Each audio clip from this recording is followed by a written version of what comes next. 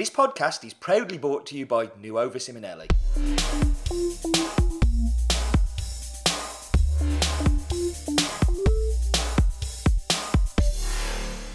Hello everybody and welcome to Tamper Tantrum episode 81. Another solo flight because Colin is still very busy waiting for a baby to be born. So he isn't able to join us. But luckily I've got somebody far better than Colin. Far better at the written word anyway, shall we say. I have Michal. Is that the right pronunciation? Because I was saying your name so many different ways this weekend.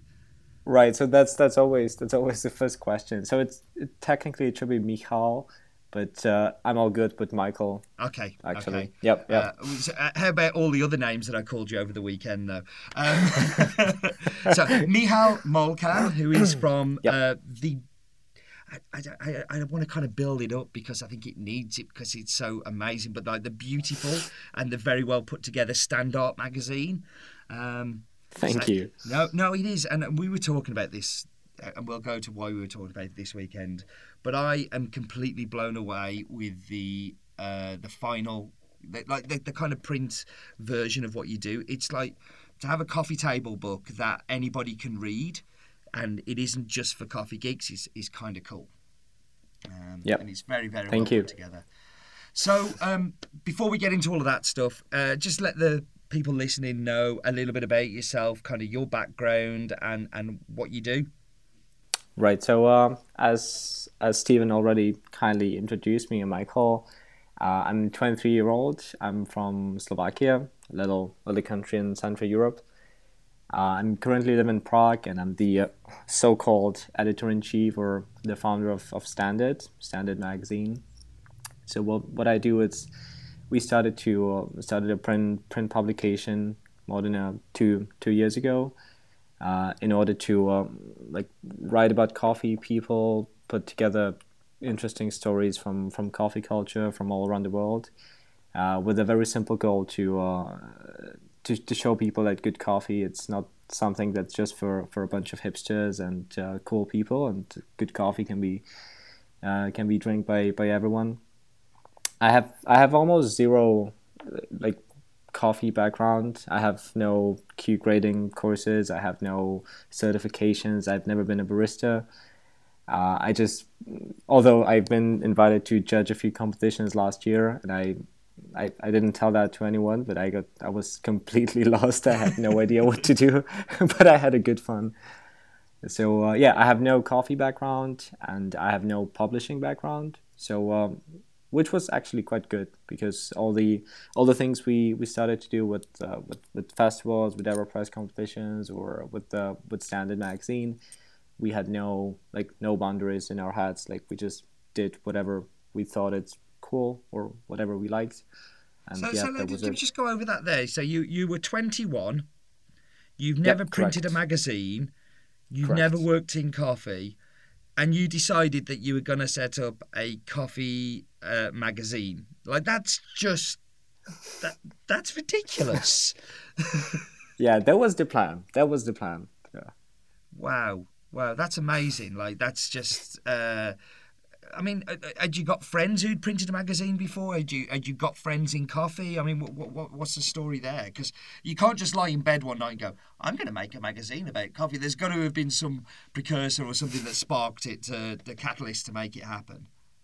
Right. So at the time when we started Standard was I've been kind of involved in specialty coffee before because we did small coffee festivals in Slovakia. So I knew a few people that were baristas or roasters, so I had the very basic knowledge of what Arabica is, what the origin is, and stuff like that. But I didn't have any friends in publishing or so it was very, very spontaneous. So the idea of Standard it actually came to my mind on my way back from Milan on an airplane when I was reading one publication. So I've always been a fan of high-end print magazines about technology or design or traveling. But I was reading this magazine on airplane, and it just came to my mind that, wait a second, like, why there is no like very well thought and very well designed and very well put together specialty coffee magazines in the specialty coffee industry that are produced on a specialty level, like from the aesthetics point of view, from the content point of view. And that was it. So basically the first issue, I just asked a bunch of friends that, hey, are you willing to write something for us, and are you willing to take a few photographs or draw a few illustrations? And yeah, that was it. That's crazy. So it leads me on to a question I've been wanting to ask you, and I've never really got round to it. Is like, why print in like this age of digital, where everything we do is a PDF on a computer screen, or a blog post, or something like Sprudge or whatever. Like, why print? Yeah, well, that's kind of a paradox, because I think the right answer to your question is the question itself, or the content of the question itself, that everything we do today is behind one or two or three or five screens. I always have to look at my smartphone. I'm sitting behind my computer the whole day. I have to consume all this digital noise, that I just look for a few moments in my life, or like a few normal moments during the day, where I can just turn off everything and just be with myself or be with my friends, and spend some time without any digital distraction around. So that's one thing. That's to have this kind of physical experience, like to hold something tangible in your hands. That's the first thing. The second thing is it just the way how you perceive stories, or the way how you read anything, is it really depends on a whole bunch of other stuff, like the environment, the way how it's all put together, the way how it feels. Like when you have good quality paper, you can just feel it. It's just different when you read a PDF file, or when you read something that's online. Mm-hmm. And especially nowadays, when like I'm not a big fan of like articles. I don't know, best latte art pictures of 2017 championships. Like that's cheap. Like everyone does that, or like city guide to this city, and like coffee guide to this city or that city. Everyone does that, and it's not that hard to put that together. But when you really want to write a long form piece about the gender sustainability at origin, and these hard hitting topics, and the article is quite long, you can't really read those kinds of pieces online, because in the middle of the article, like, you get an email, you get a phone call, you get a Skype call, you get a WhatsApp notifications. It's just not the right setting to read stories like these. I couldn't agree more. I think I find that I think the other problem for me with a lot of the online publishing is that anybody can do it. There is a very low barrier to entry point, and it means then that the quality can be quite different. And I find Right. with your magazine, that I feel that the content that I'm reading is that quality story that I'm going to sit down and have a cup of coffee with in a quiet space and not do Right. anything else. So how do you build the content that goes into there? Like, what determines for you what's going to go in and what isn't? Because that level of quality, needs to be maintained. Right. So exactly. So the content itself, or the structure of the content, is one of the key parts of the whole idea behind Standard. So it's, of course, every article has to be interesting and informative and engaging by itself. But what's most important is that those articles, like every article in every issue, works well with the rest of the articles inside. So it's a kind of an experience. Like, you begin on the page number 1 and you end at the page 132, and like the flow, like the reading experience, like how the topics change, how the formats of different kinds of pieces change from photographs to illustrations back to photographs. So this whole curation process is very important. So we outlined three chapters that we have right now. So it starts with coffee, people, and the world. All of these chapters have certain kinds of articles, like signature articles, like being the boss or meet your barista, that we do in every issue, but different people. So we have a couple of these signature articles, and then we have a number of pieces that we change from issue to issue.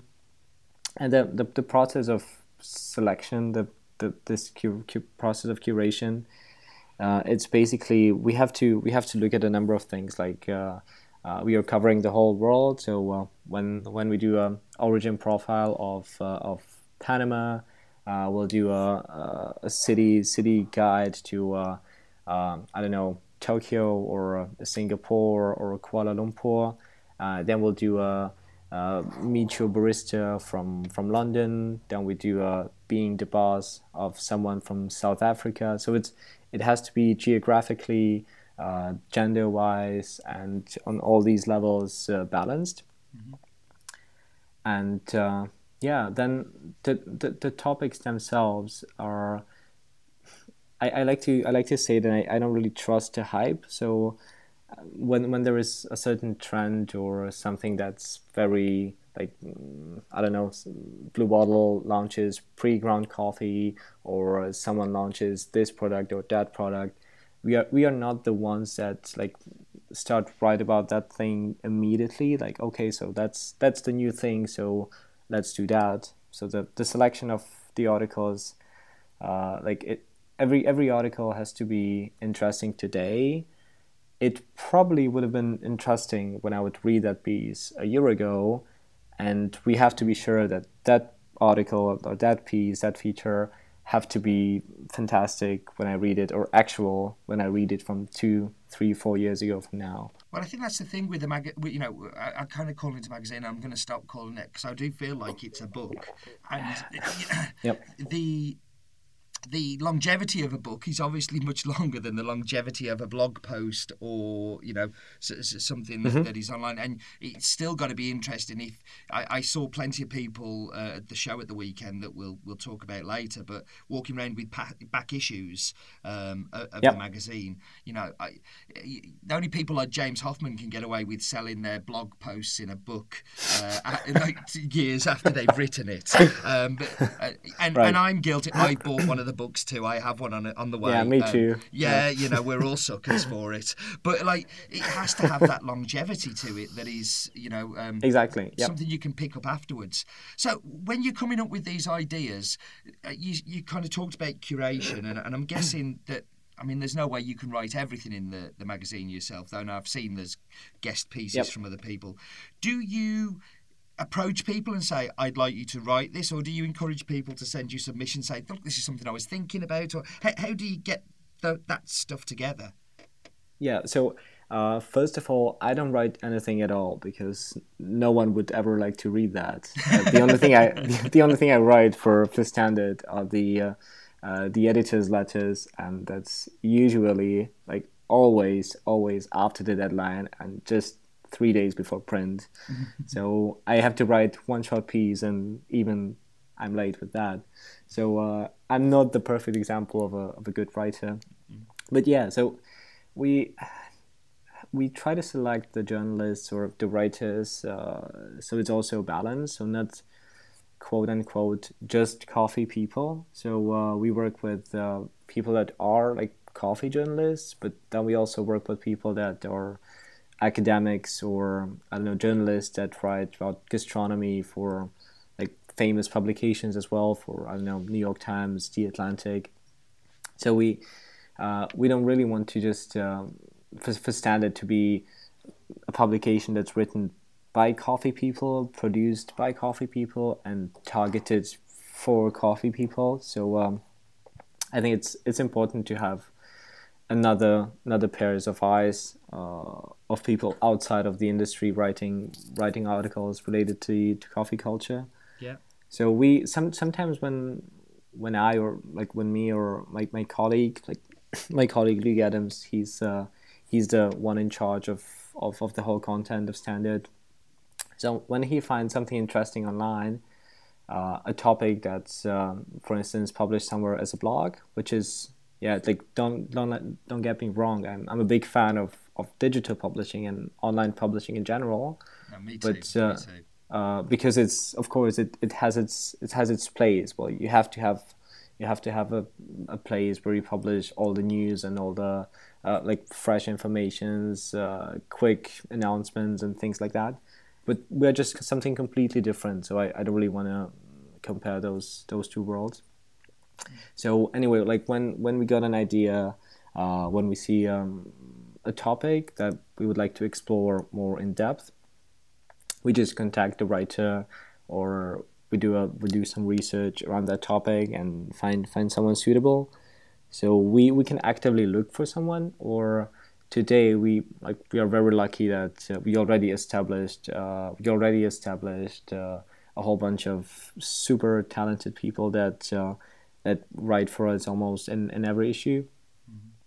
Or we got approached by talented writers almost every couple of days. So there is no need for good writing. So that's good.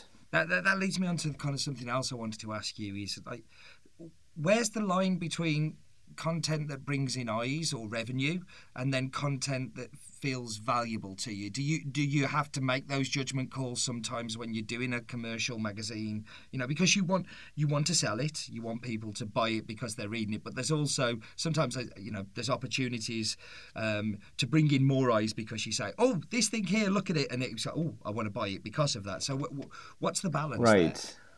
Yeah, that's a good one. So we don't do PR articles at all in Standard. So the basic the revenue model, the business model behind Standard is very simple to understand. So for every issue we only have one exclusive sponsor, and when we do write a piece about the sponsor, like I'm sitting in Probert facility right now, so they're gonna be one of such people later in 2017. It's always done in a way that it fits the rest of the content. It has to be obvious that it's a commercial collaboration, but we are lucky that we just work with brands that we personally like and we personally trust in, and we would like to have there no matter if they paid us or not. So that makes things much easier. So we have only one paid article inside, and that's it. Then we have some partners that support us every issue. So there is a short feature about that, but all the rest of the articles, like, we don't need to have like any judgment calls that, hey, this topic is interesting, or like this grinder is interesting, and or like we'd like to do a review of 8 different grinders, let's say. But so we've been sponsored by this company that makes grinders, so we kind of sort of push one of those grinders that is good, but probably maybe not the best, but they paid us, so we just say that, so the outcome of the review is that this one is the best. Like, we don't really want to do that, and I think this is even illegal today to do articles like this. I'm not sure if I answered your question actually, but no, I think so. I think it's interesting because this podcast is brought to you by Navono Simonelli, and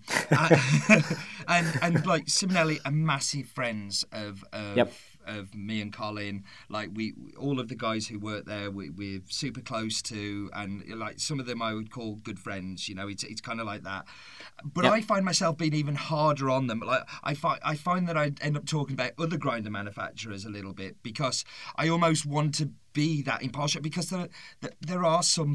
there's some online content out there that when you see them talking about one of their sponsors in a story, you just kind of go, why are they talking about them? So I almost try not to talk about it because I don't want it to be a negative, and I also will probably be harder on them because I want to be more balanced, and that's really difficult, isn't it? Yeah, it is.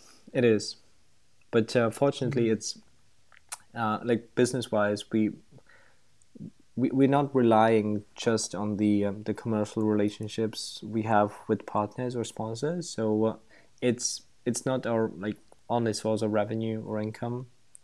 So it's not that we have to have so many brands and we have to be good and like equal to everyone, because without them we couldn't survive at all. So yeah, we have the business model is much more balanced. We work with sponsors, but it's the features are not that big, so it's not about big money. So maybe that makes things a bit more easy. Yeah. And so yeah. No, I think it's a very good point that, you know, it's kind of like it's still got to be a commercial operation. You know, you've still got to make money. I mean, I'm not asking for figures here. What kind of percentage is it from, you know, selling magazines and, you know, partners coming in, you know, to help along as well? I mean, what kind of balance is that? Right. So basically the three levels of income we have at Standard is so one are the partnerships. The second are individual subscriptions. Is that we developed a network of subscribers that get the magazine as soon as it comes out of a printer, and we always work with a fantastic coffee roastery to provide little coffee samples as small gifts for the readers. So that's like the second part, the individual subscriptions, and the third part is retail, like people that wholesale the magazine in their coffee shops or on their websites, like fantastic people like Has Been, by the way. You have to try their coffee. I am a little bit of a fanboy of the magazine, and I think I saw the second one. Dale brought me a copy in, and I was just like, "We've got to sell this." So no, I mean, for us, I kind of think we've still got like some of the back copies there and stuff, because you never sell out of all of them, and they trickle out. But I just think, I've got more books than I've got coffee here. But it's a you know, it's like, it's something that I know people go on the site and think, oh, I'll buy that, or it can just spark, I'm looking for the magazine, and then buy some coffee and stuff. It's a great little extra purchase. Yeah, exactly. So we have these three parts, and I would say they're almost in balance. So the commercial relationships, the partnerships, that's something around 20 to 30%. Then the individual subscriptions are also something between 20 to 30, 25, and the rest is wholesale, so 40%, 40 to 50. Fantastic. Yep. So I'm going to go back to the actual book and kind of like the aesthetic of it. So okay. I'm fairly sure that there's been some long meetings about paper thickness, and there's been some fairly long meetings about font choices and all of that stuff. Like, why were those choices made? Like, why does the magazine look like it does now? I mean, is that all from your head and the magazines you were reading before? Is that somebody else in the team who brought something along as like, oh, look at this? Or have you just kind of gone out and taken the best bits of other books and magazines out there? Yeah, you're right. Like, those discussions were real long. So I'm lucky that my girlfriend, she's in charge of she's the reason why Standard looks so beautiful. So she's in charge of the whole aesthetics part. So she's communicating with the illustrators and she's putting it all together. We're actively looking for inspiration in like different magazines, especially outside of coffee industry. So tech magazines, gastronomy, traveling, just to get an idea what paper feels good in your hand, what typography is easy to read and looks elegant and will fit the format. And so it was just a lot of trying, a lot of testing. So I had no idea that font could ever like matter so much. Oh, it's amazing. So I had me and Dale, we've recently gone through, like, we've kind of been revamping our brand a little bit. And I think me and Dale have worked together for 7 years, and I don't think there's ever been a crossword. and we literally were shouting at each other about a font. Yeah, It was just like, oh my God, exactly right. I've never felt this strongly about a font. Why am I feeling strong now? But it's a very emotive thing. It is. Yeah. So yeah, it was all testing, trying. We had a number of we picked our favorites, just print out the pages, put it all on a big wall, and just reading paragraphs and deciding what feels good. Wow. And how long did that process take before you got the first magazine out? Yeah, so the first issue was a total punk. So we just totally random. No, yeah, I can't say we randomly put it together because it obviously took a lot of time. But as I'm not sure how the quotation goes, but when you're not ashamed by your first product, you launch the product too late, or something like this. Yeah. So yeah, that was the idea. We just picked the fonts that we liked. We took the photographs we could by ourselves, or we asked friends to help us, and we just sent it to the world. And then we started to improve, like from issue to issue. So there were no big pauses that, okay, so now we are going to do a rebrand or redesign, so we'll stop releasing new issues for the next year or next half year, and we'll just redesign everything. So like in every issue from the number 1 to the current one, number 8, we just changed 1 or 2 little things to and yeah, now like how it looks today, it's about the one that I would like to look at for the next couple months, years maybe. No, it's funny that I've often used a joke is like I always started from a low base because it was much easier to improve from there. Yeah, exactly. It's kind of like my motto for life, I think, is start low. Everybody's always impressed with the next thing you bring out. Not that I'm saying that about your book at all. Yeah, that's so true. That's so true. Yeah. And I do think that there's a paralysis of trying to perfect something, whereas I don't think you really learn how to perfect it until you start getting that feedback from producing something. Yeah. I mean, do your readers give you feedback on stuff that they like, things that they don't like? Do you kind of get that flow backwards and forwards? Yeah, always. It's you have to listen to to people you work with. You have to listen to your team and to the readers. But you also have to be able to like filter those feedbacks, because sometimes you can get stuck on one super negative reference for one tiny little detail that doesn't really matter at all, but it just shocks you so much that you get stuck on it for 2 weeks. So you have to be able to filter the feedbacks to see that, okay, so this makes sense, or we should probably discuss this more in depth, or okay, so just let it go. I think that's much more feedback in general. I mean, I find it quite amazing sometimes how unthoughtful and rude and actually horrible people can be sometimes. In their feedback when they're sat in front of a keyboard rather than sat in front of your face. It can be very harsh. Oh yes.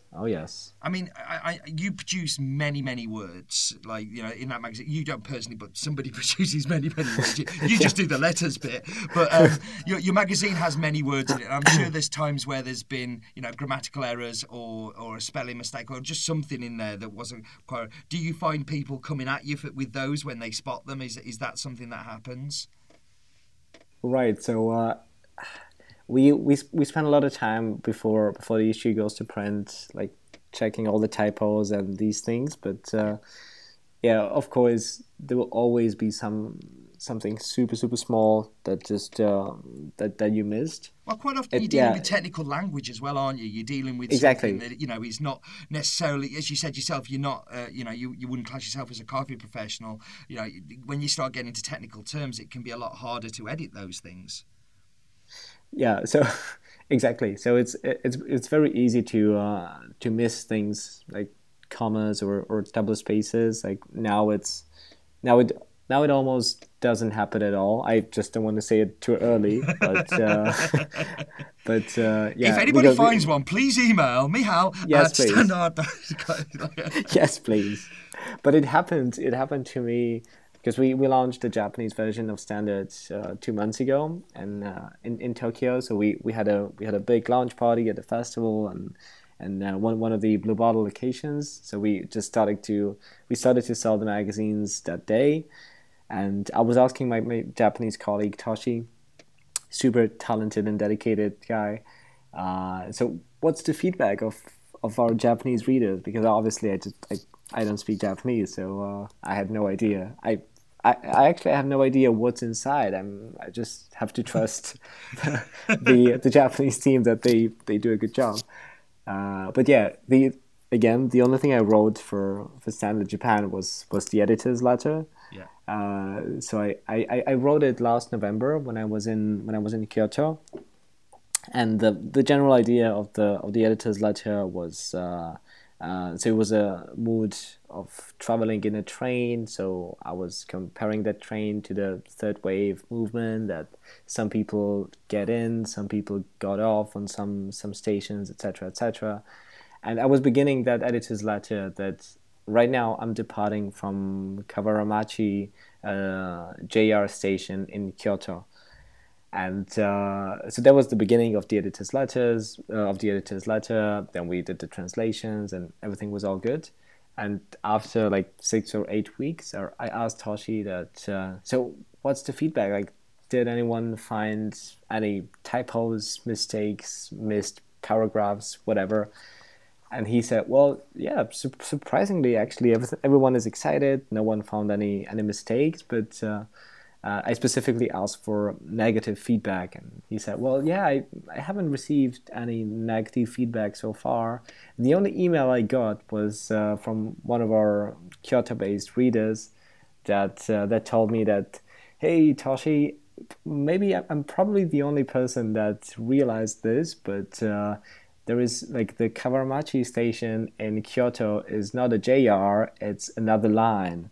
So I just missed the station and the line. Oh man! So I was like, what the hell? So I mean, that's an yeah. interesting point, because like, obviously you've got somebody else doing the editing there, and you're editing the magazine here. Yep. And you would not tell, but English isn't your first language. Obviously, you're from Slovakia. Of course. So yep. does that pose any extra challenges? That sometimes there's and I mean, and also you're dealing with a worldwide community where there's a lot of slang words as well that may not necessarily, I'm the worst for it. I use terrible words all the time that nobody understands. Does that pose extra problems? Oh yeah, it does. Well, I think even from the issue one, we always had some like native person that was helping out with proofreading and editing. Yeah. And right now we released issue number 8. So for the last four issues, we're lucky to have the new colleague Luke Adams. He's based he's from Australia, but he lives in England, in Oxford. And so he has a master's from Victorian literature from Oxford. So his English is really good. So we couldn't have anyone better for doing edits.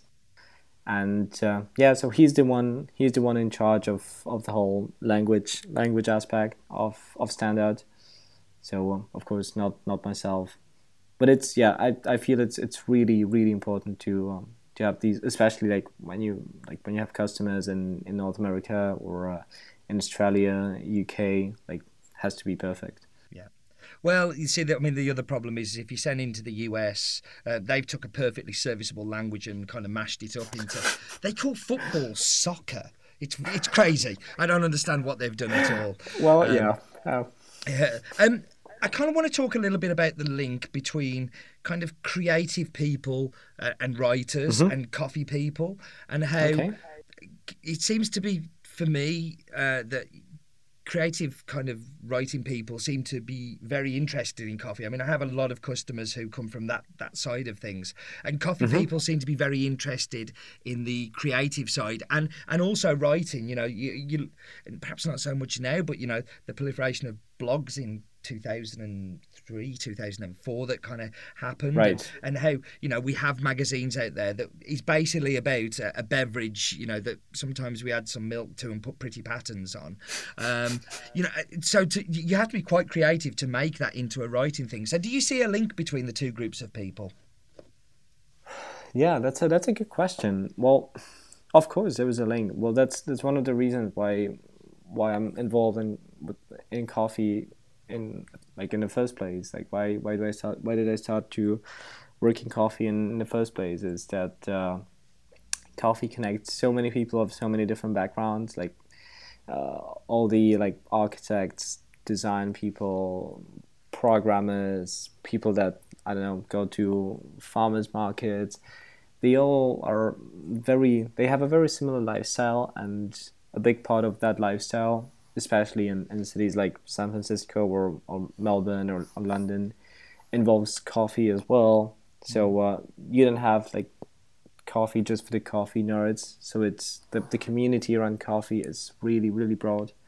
So that's the target. Like those are the people that we are targeting the magazine at. So we've never wanted for Standard to be a geeky publications for the number of for the coffee, especially coffee elites, so they can just talk about the super important issues between themselves. But we wanted to get in close contact to these design communities, creative communities. So I think that there is definitely a link. Cool. So you're saying about pressing issues just then, and kind of important issues. Like, what do you feel is the most important and pressing issue that we have in coffee at the moment? Like, what's the thing that's kind of whetting your appetite when you see somebody, you know, put in a piece of a piece of work in, and you go, that to me is really important right now. Oh yeah, it's a tough one, and I'm sorry I've put you on the spot with it. But I kind of I know that, like, for me, I kind of swap from thing to thing. Like, a lot recently, I've been thinking a lot about certifications and the whole direct trade thing. Not because I didn't think about it so much when it was new. I'm kind of thinking much more. It's been around for a long time, and actually, we still haven't found a solution for it. Climate change and problems at origin is obviously hot topics, and it's that kind of thing that I'm thinking of. Is like, what do you feel is that thing? Well, yeah. Well, everything that you mentioned is definitely a topic of discussion that has to be solved within yesterday, today, or within a very short period of time. When I look at it from my perspective, like someone who's not a coffee professional, I don't have that much knowledge in sourcing coffee and in climate, so I don't really want to talk about these things without having all the insight.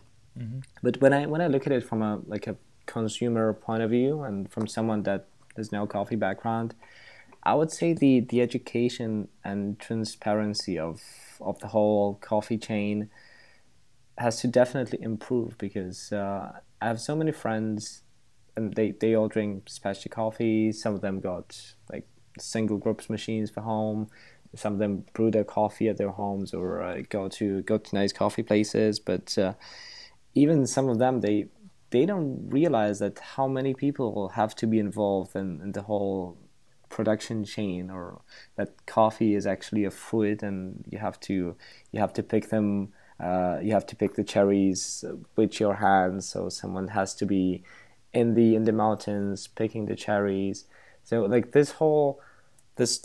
all these stories behind the coffee chain, a lot of people have no idea about them. I remember when I was at the it was the Collab conference in Paris by Barista Guild of Europe. Yeah. 1.5 years ago. and there was a presentation by Klaus. Oh yeah, you were the MC of. It was a temper tantrum with Collab. Yes, exactly. I just realized. People can go back and yes. watch that talk. We'll put it in the show notes. But Exactly. yes, yeah, So I know exactly what you mean. I remember the speech of Klaus Thompson from Coffee Collective when he mentioned. I'm not sure if it was in the presentation or in the Q&A after the presentation, but he said that you have to, for one double shot of espresso, again, depends on the origin or variety, you have to have 100 beans, or you have to pick with your hands 50 coffee cherries and put them in a basket, take them to a processing station.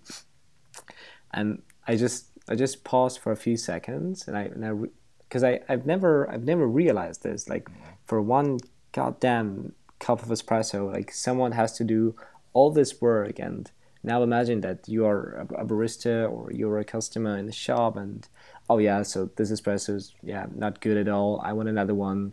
Oh yeah, I screwed this one. Yeah, I'll make you another one. That's all right. And you stop and you start thinking that, hey, whoa, wait a second, this just doesn't make sense. This is just stupid. Yeah, So people should go back and watch that. It's not a fair example Yep. because I'd listened to Klaus Thompson read the telephone book to me. Like, he's one of the most interesting people in. Like, we literally chased him for about 3 years trying to get him to do Tamper Tantrum, Yep. and he finally relented because he was just sick of us bothering him all the time. But he was such an interesting talk, and Yep. I love that when he was, basically the focus of the talk was about we need to get young people interested in coffee production, or we're not going to have any coffee because nobody wants to Yep. grow it anymore because we're not paying enough Yep. for it, and we're not looking after the people who do the hard work, and it's a fantastic talk. That's really good. I Yep. wish I'd come up with that one instead of the cliche of climate change and certifications. But so Yep. eight editions so far of Standard, and you've got a mass of stories and thoughts and opinions in there. What's the one piece that you're most proud of? Oh yeah, So that's a far. tough one. Uh, Okay, yeah, one of the pieces yep, you're yep. most proud of. It doesn't have to be the most, because again, I'm putting you on the spot. I love putting people on the spot. It's kind of my job. Yep. Yeah, that's good. Well, the probably one of the pieces I like the most is it the upcoming issue 8, and that's by Al Keating, from the legend behind Coffee Supreme from New Zealand. And he wrote a feature for a signature article called "Being the Boss," and the subheading was "Don't be too bossy." So it was basically about, like, leading a company, creating the company culture, and things related to that, and his personal story, how he got into coffee. There were so many good ideas inside, and especially I'm a big fan of Al himself, because I've just seen a few of his presentations just before we started Standard, or just at the time we started Standard. So I really enjoyed that piece. But I wish I'd known about that piece. I could have copied it and copy and pasted for the presentation I did at the coffee festival last weekend. God, well, yeah, you did great. It I'm was not sure perfect. about that. I don't think I can quite measure up to somebody like Al, but no, it was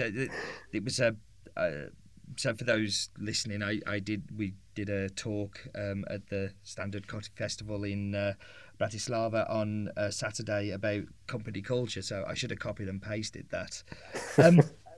That leads me lovely and nicely into the coffee festival.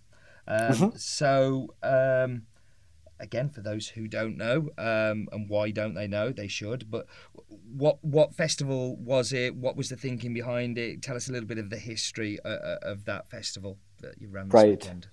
Right. So a few years ago, actually before we started Standard. How old were you then? About 12. well, yeah, good point. So yeah, there was like 4 or 5 5 years ago. We started to organize coffee festivals in Bratislava and later in Vienna, Austria. And it was like a small coffee event with a whole bunch of local and international roasters changing behind espresso machines. So we got some machines from La Mazzocco and from a few other people. We hosted a few talks and workshops, and we've been doing that for 2 years. And that was one of the reasons why I started Standard after those events, because I love the community, I love the coffee atmosphere, but in the same time I just wanted to do something tangible that when you finish your work you can physically hold the outcome of your work. So that's why we started to do print. But those festivals led into our signature event, which we very originally called Standard Festival, with the subheading Coffee Design Cocktails. And the general idea is that it's not just a coffee festival. Like we just didn't want to compete with other coffee festivals. I regularly go to many coffee events happening all around the world, but we just wanted to create something small, something for the community we have in these countries here. Something where people can get together every year, something that's not crowded with like 50 stands of people that paid for having like 8 square meters and giving away flyers. So we did the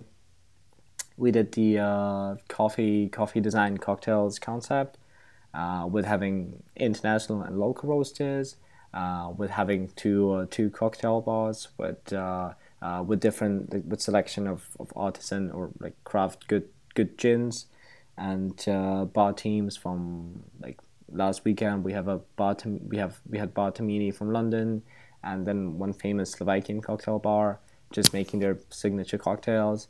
And then we just had a few lectures and workshops from designers. So the idea was to get people, to get mostly coffee people talking about other things than coffee while drinking coffee. Because when you think about that you do a coffee festival that's organized by coffee people, it's for coffee people that go there to drink coffee and to talk about coffee. Yeah, that sounds sometimes just too heavy. So we wanted to get people caffeinated and to talk about, I don't know, urbanism, architecture, design, and these things that we also cover in Standard. So yeah, it was kind of a mixture like that. I mean, I've been to many of those festivals along with you, and I've said it many times on this podcast. It's like if I ever die and go to hell, it will be walking around a trade show floor somewhere with those booths. I'll be just trapped there forever. Like, that is my idea of hell. Yep. So when Dale came to me and said, "How do you fancy going and do a stand in Slovakia?" I was like, "No," but he convinced me that it would be a good idea, and I didn't think it was a good idea having. What did I do? I did 5 brew bars of an hour and a half. So that's 7.5 hours of me making coffee. And I worked espresso bar for 4.5 hours, and nobody should ever let me near an espresso machine. Like, I make coffee beans go brown. I don't make them go wet. But I really enjoyed it, which is a bit weird. But I felt the atmosphere was very different. I mean, first of all, people were getting drunk a little later on, and people are always better when they're drunk. But it was, true enough. It seemed a little bit more friendly. I mean, is that the general scene in Bratislava, or is that something that you feel you've fostered at the event? Yeah. So 2 things. So one is probably true that the general attitude of like East Europeans or Central Europeans, like people in Slovakia, Czech Republic, Poland, we just tend to be very friendly, very open, and talkative. So that can make the atmosphere nice. So that's number one, and yeah, number two, it's a lot of the people that came to the festival are already like our customers or subscribers or friends. So we all kind of know each other. So that makes it like a family, like a big family gathering.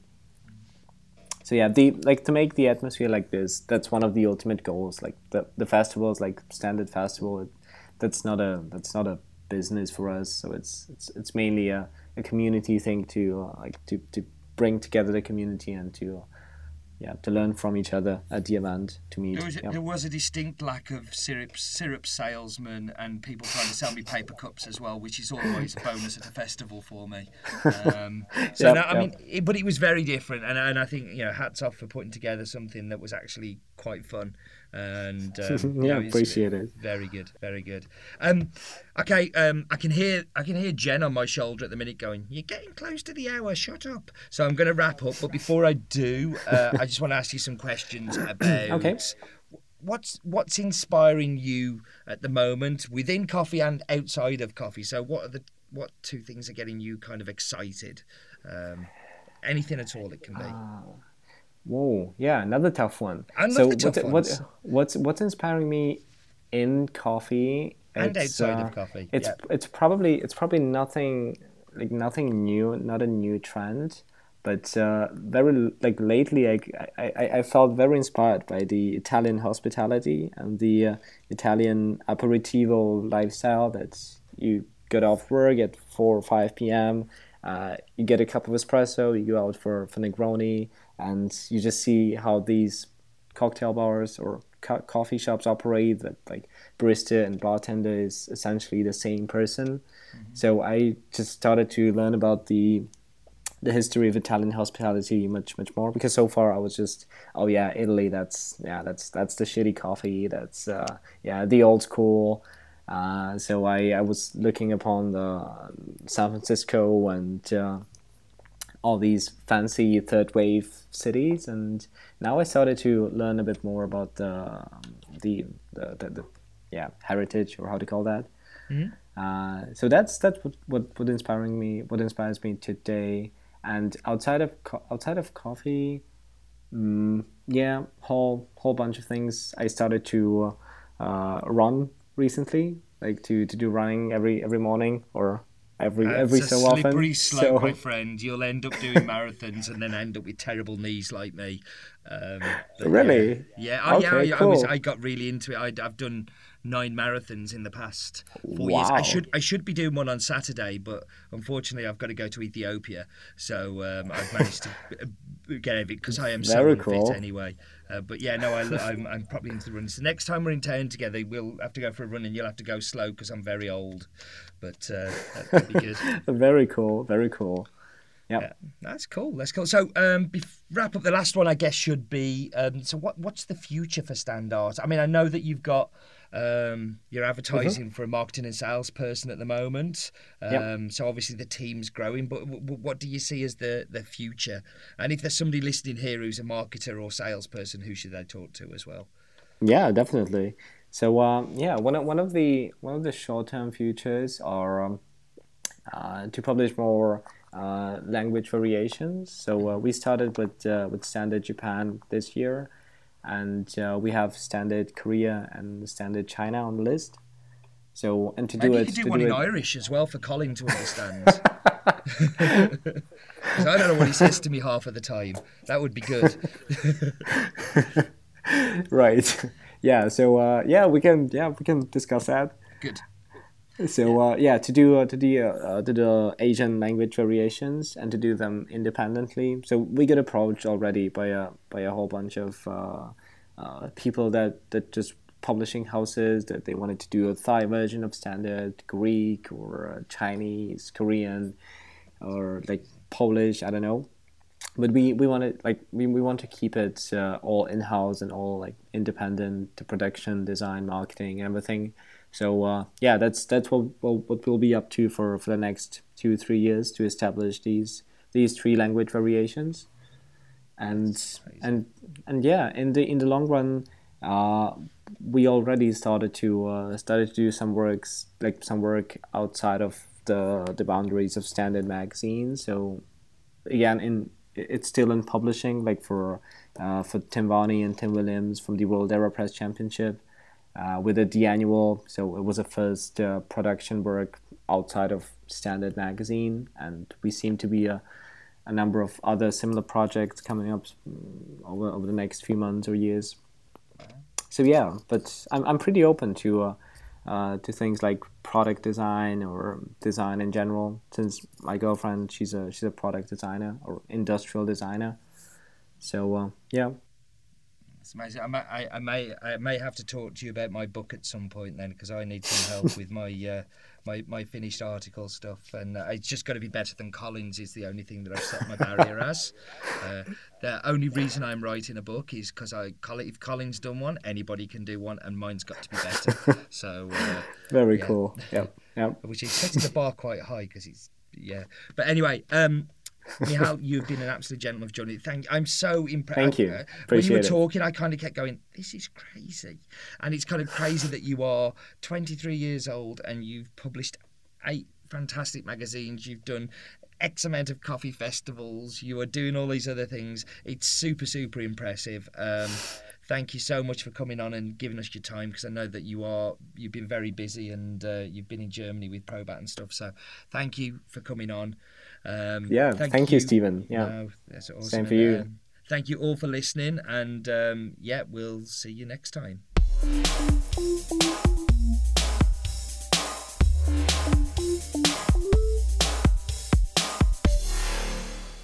Thanks for listening to this podcast. It's proudly brought to you by Nuova Simonelli.